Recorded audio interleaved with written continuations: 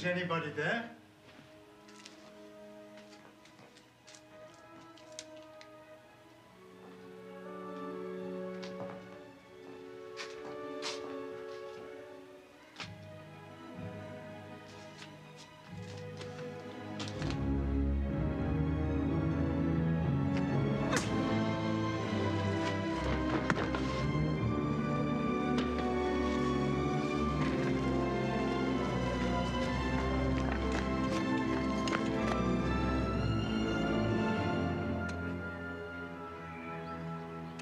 So we'll use wooden spoons. I don't want to hear anything more about it.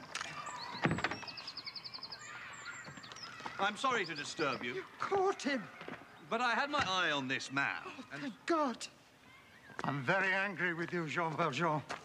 What happened to your eye, Monseigneur? Didn't he tell you he was our guest last night? Oh, yes. After we searched his knapsack and found all this silver, he claimed that you gave it to him. Yes. Of course I gave him the silverware. But why didn't you take the candlesticks? That was very foolish. Madame Gillot, fetch the silver candlesticks. They're worth at least 2,000 francs. Why did you leave them? Hurry. Monsieur Valjean has to get going. He's lost a lot of time. Did you forget to take them? Are you saying he told us the truth? Of course. Thank you for bringing him back. I'm very relieved. Release him. You're really letting me go? Didn't you understand the bishop? Madame Gillot, offer these men some wine. They must be thirsty. Thank you.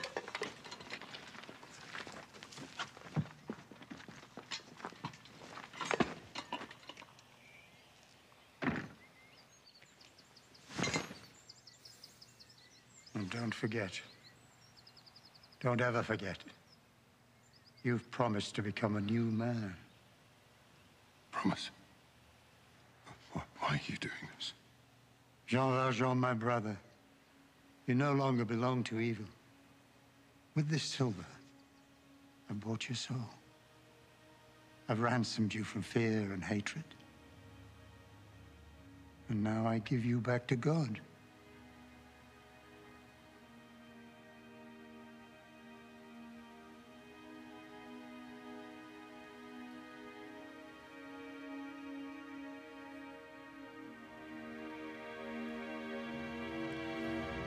Well, good morning, everyone. You're probably wondering why I would pick a movie clip like that to start a sermon on anger. And the reason is simple. The anger you just saw displayed by the bishop was the anger that we should be striving to have and to display. The bishop opened his home to the thief, played by Liam Neeson, Jean Valjean. And in return, he gets stolen from, he gets struck in the face, he's manipulated. But it's in the next scene in the garden that we see the bishop makes a decision not to lash out at the thief, not to curse at him, not to condemn him, not to tell the police to send him back to jail and lock him up, throw away the key. Probably most of us would respond like that with our anger, but instead he chooses to be gentle and to be kind and to be loving, to be intentional and to teach. He takes his anger in that moment and he tells the thief to turn away from sin, that you've been bought back. This silver buys you and your soul. You're no longer a slave to sin, but go forward. Live your life for Christ.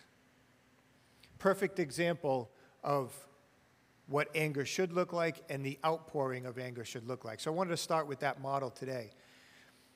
We live in a world that seems to be more and more angry. We've been through circumstances in the last 4 or 5 years with the pandemic that have caused people to become angry. Politics, whatever it is, our communities, schools, we're seeing the outpouring of anger in really destructive and violent ways. I don't know whether the anger is more serious today than it was in the past. I just know that we probably see it more at the very least because of all the different avenues we have through movies and television and social media. But we certainly know that it's an issue for a lot of people. When we polled the audience, the church audience, over the last couple of months about what they wanted to hear for a sermon when Jamie was on a sabbatical, we got a lot of responses with anger as the focus. And so Bob did a sermon a month ago, and I'm doing one today. Anger is such an issue in our community that we've even come to put a label, a name, to a female and a male angry person. I don't know if you've heard this, but the word Karen, the name Karen, has been infamously linked to an angry person.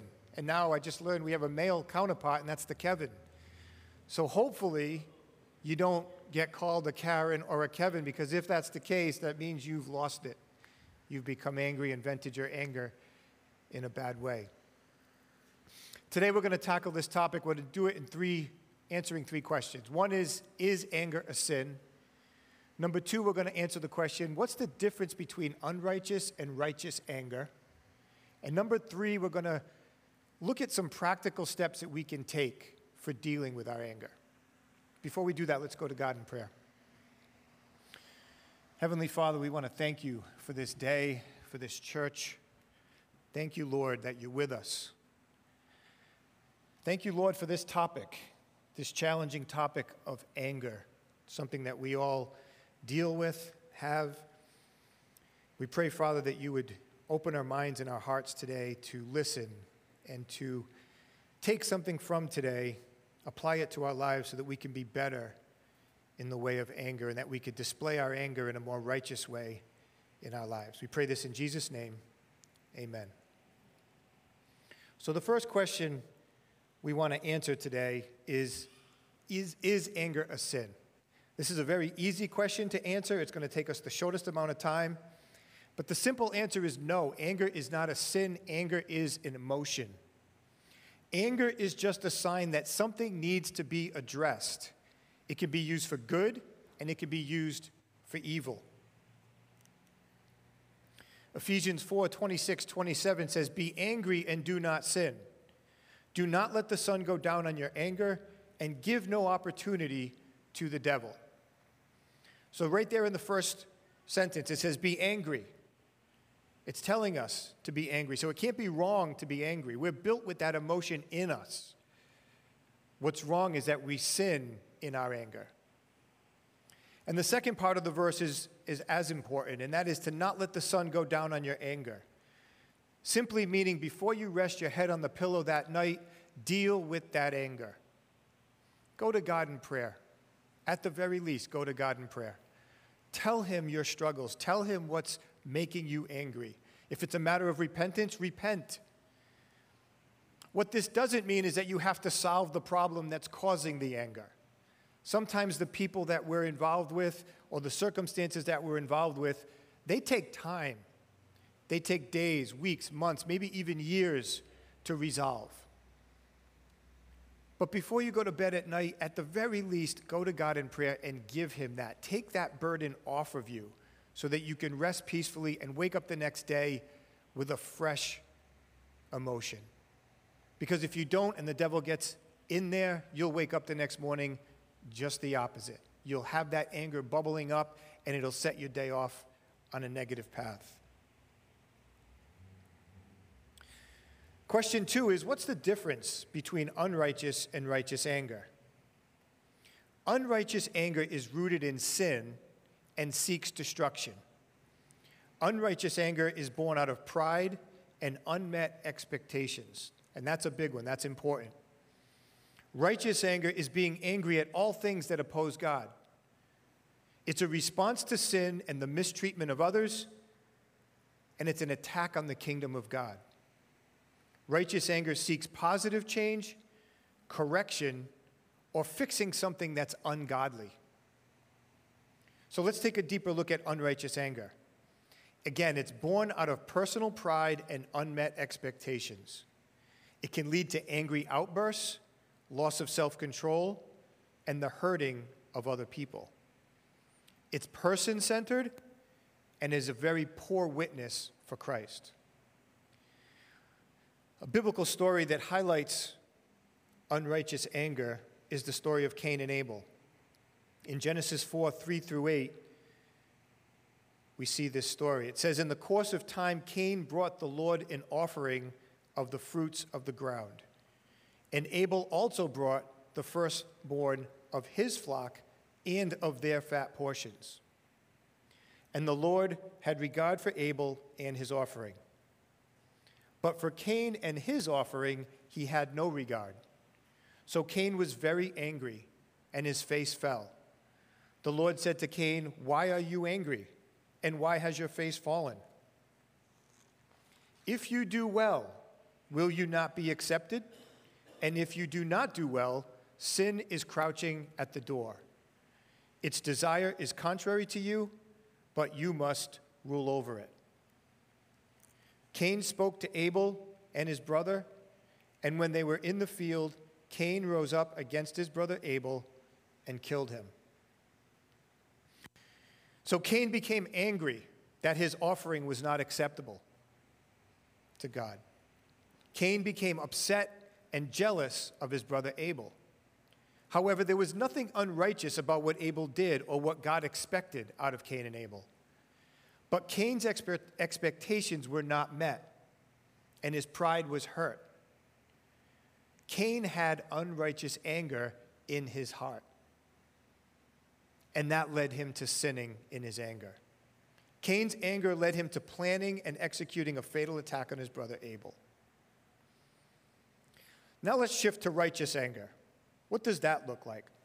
Righteous anger can change and fix or improve a sinful situation or a person. It is calm, it is gentle, and it is loving towards others. It's Christ-centered, and it's a great witness for the gospel. In James 19 through 20, we get extremely powerful and helpful advice. If there's nothing you take away from today, I would hope that you would take these verses home with you. It says this, "Know this, my beloved brothers, let every person be quick to hear, slow to speak, and slow to anger. For the anger of man does not produce the righteousness of God." This is great advice. Oftentimes, we are not quick to listen. When something happens that annoys us or frustrates us or we're sinned against, the first thing we do is we speak. And then because we speak, we oftentimes sin in our anger. If we would just be quick to listen, meaning think and process, we would be so much better off. And we would have such a better approach to discerning whether what we're even angry about is righteous or unrighteous. And it's in that moment, and we're not talking about minutes or hours, we're talking about just seconds here. It's in that moment when we discern the difference that we can then speak, and hopefully speak in a Christ-like way. So quick to listen, slow to speak, and then get slow to anger. This is the goal for us. We see a great example of this in Mark 10, 13 through 16. This is the story of Jesus and the little children. It says, "And they were bringing children to him, that he might touch them, and the disciples rebuked them. But when Jesus saw it, he was indignant," or angry, "and said to them, 'Let the children come to me. Do not hinder them, for to such belongs the kingdom of God. Truly I say to you, whoever does not receive the kingdom of God like a child shall not enter it.' And he took them in his arms, and he blessed them, laying his hands on them." So here we have an example of Jesus becoming angry, righteously angry, because his disciples were preventing children from coming to him. He was really angry because children have a purity about them, an honesty about them, an openness about them that he wants all people to come to him with. So if they were preventing children from coming, what was that going to mean for the adults? So in his anger, he chose to teach, to correct, to improve what the disciples were doing. He didn't yell at them or curse at them or swear at them or hit them. He loved them in a gentle way, and he taught them what to do and why. That's righteous anger and the expression of righteous anger in a Christ-like way. On September 6, 2018, Amber Geiger, who was a police officer in Dallas, Texas, got off her shift around 10 o'clock and headed home. When she got to her apartment complex, she got on the elevator, went upstairs to her apartment. When she got to her apartment door, she noticed that the door was slightly ajar. Realizing that this is not how she left it, she got concerned. Because she was concerned, she drew her gun just to be sure there wasn't an intruder inside her house. She opened the door, and when she walked inside, there was a man sitting on her couch, eating a bowl of ice cream and watching television. Scared that this man was going to be a danger to her, she drew her gun out, shot him twice in the chest, and killed him. Unfortunately, what Amber did that night when she got in the elevator was she tapped the 4 instead of the 3 on the dial. Her room was on the 3rd floor. Botham Jean, his name, the victim, was on the 4th floor, right above her. So she was confused. She must have thought he was an intruder and erroneously shot him dead. At her trial a year later, Botham's brother Brant, 18 years old, asked the judge if he could speak to the court. Obviously, he had been through a difficult time over the last year dealing with the loss of his older brother. He was angry and upset. But in the courtroom that day, with Amber sitting to his left, he looked her straight in the eye and said, "I forgive you. I love you, and I wish that you didn't have to serve one day in jail for what you did." He then asked the judge if he could get up and give her a hug. To the amazement of most people in the courtroom, the picture you see on the screen is that hug. I would encourage you today, tonight, tomorrow, if you go home, you have a minute, type in Amber Geiger or Brant Jean in your search engine, and you'll find this video clip. It's about 3 minutes long. One of the most powerful examples of anger expressed in a righteous way that I could find. They embrace, they disconnect, they embrace, they disconnect. It's about a minute long. They cry with one another and they talk to one another. He wanted to show her, not just say how much he forgave her, he wanted to show her how much he forgave her. This is a great example for us of how to act with anger in a righteous way to glorify God. This is God-centered at its best. So what can we do practically in our lives to deal with our anger? So the first thing we can do is to pray, pray, and pray some more. If you've been in church for any length of time, you've been a believer, you know the power of prayer. Jamie talks about prayer, Bob talks about prayer. But it's so important for a couple of reasons. One, it's a relational thing. We relate to God. We can connect with God and develop a relationship with Him when we pray. And it's in that time that we should be giving God the problems of our heart, the problems of our lives, the struggles, the triggers, the things that are making us angry should be given to God. It's in those moments, it's in that time that we get freed from those things, but God then listens to them. He listens to our heart and what we have to say. Mark 1:35 tells us, "And rising very early in the morning, while it was still dark, he, Jesus, departed and went out to a desolate place, and there he, Jesus, prayed." So you don't have to take my word for it that it's important. We see right in the scripture that Jesus thought it was that important, that he went to the Father in prayer.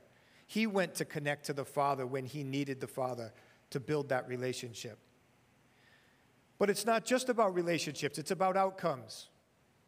Our prayer life will render an outcome. Matthew 21:22 says, "And whatever you ask in prayer, you will receive if you have faith." So if you go to God in good faith and ask him for things, he will deliver.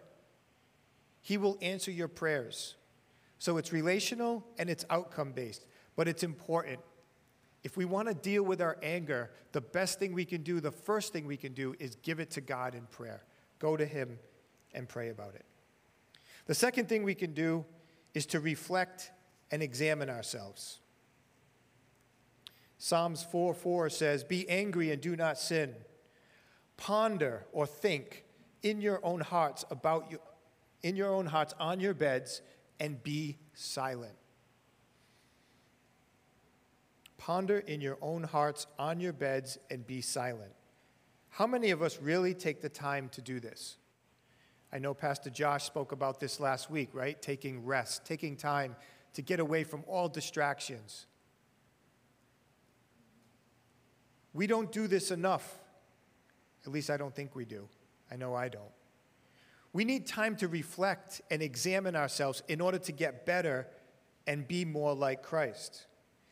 One place that I know that this does happen a lot is in our workplaces, right? We all have jobs. We all have job tasks to do and to perform. And periodically, we get evaluated. We sit down with our bosses and our managers, our owners, whatever, and they give us feedback. They might write up a report as to what we're doing, how we're doing. And then we take those reports, we take that feedback, and we try to make corrections so that we can be better. But how many of us do that in our own personal and spiritual lives? Do we spend enough time reflecting and examining ourselves for how we're doing as Christians? When we reflect, do we examine the sins of our life, the things that are tripping us up in our lives, the things that are causing us to be angry? Are we praying about them? Are we talking to other people that we trust and know as believers so that we're held accountable for our sins, for our triggers, for our weaknesses? Are we reading God's word so that we can learn more about what it means to be a Christian? Psalm 139, 23 and 24 says, "Search me, O God, and know my heart. Try me and know my thoughts, and see if there is any grievous way in me, and lead me in the way everlasting." This is all about reflection and self-assessment. The psalmist talks about, in his prayer to God, about examining my heart to reveal what's inside. The better we know ourselves, the better we know that the weaknesses of our heart, the triggers in our life, the sins that we commit, the better we're going to be in avoiding unrighteous anger and certainly help us to not sin in our anger. For me personally, my trigger is competitive sports. I was an athlete my whole life. I played basketball, I played soccer, right through the college level in soccer. And then once I was done playing, I became a coach. And as a coach, I coach young men in middle school basketball and high school soccer right down the street here at Whitensville Christian. But I can tell you that through the years, my trigger for my anger has been that environment. It's been in that environment that I have sinned because my anger got the best of me. But what I learned through prayer and self-assessment and reflection is that it was all based on unrighteous anger. It was all unrighteous. It was the expectations I had for my team or for my players or for the outcome of the game that didn't meet what I wanted it to be that caused me to get angry. The referee made a call that I didn't like. He didn't sin against me. He just made a call that he thought was right, but I didn't like it. So I got angry. That's unrighteous anger. But I only learned and knew that and have come to know that by praying about it. Sitting down and thinking in quiet times about how I acted, reflected, and realized that that was happening. And so what do I do with that? I put a plan in place. So now before every game, I make sure that I pray that God keeps me under control. God, please help me to set expectations for this game that are reasonable. It's not so much about the wins and losses. It's about how my team performs. Are they giving a good effort? Are they learning something about competition and about sportsmanship? I have to be an example. If I blow it and I'm unrighteous in my anger, I'm a terrible witness, not only to my players, but to the gospel and to Christ. And finally, the third thing we can do when it comes to practical steps to helping us with our anger is to remember God's sovereignty, mercy, and grace. John 16:33 says, I have said these things to you, that in me you may have peace. In the world you will have tribulation. Take heart, I have overcome the world. This is an example of God's sovereignty. Sovereignty means supreme authority over, or the right of God to exercise his ruling power over his creation. God has supreme authority over all things.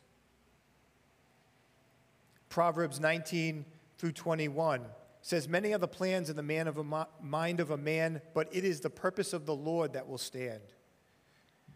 Proverbs 12:2, a good man obtains favor from the Lord, but a man of evil devices he condemns. And finally, Nahum 1:3, the Lord is slow to anger and great in power, and the Lord will by no means clear the guilty. His way is in the whirlwind and storm, and the clouds are the dust of his feet. All of these verses speak to God's sovereignty. But what does that mean for us in our anger? For a minute, I want you to think about a situation that you might be in where you were sinned against. You have anger inside you, but it's righteous anger. It's not unrighteous anger. It's not pride. It's not unmet expectations. It's a real sin that someone did to you. They stole from you. Maybe they got a promotion at work over you because they lied on their resume.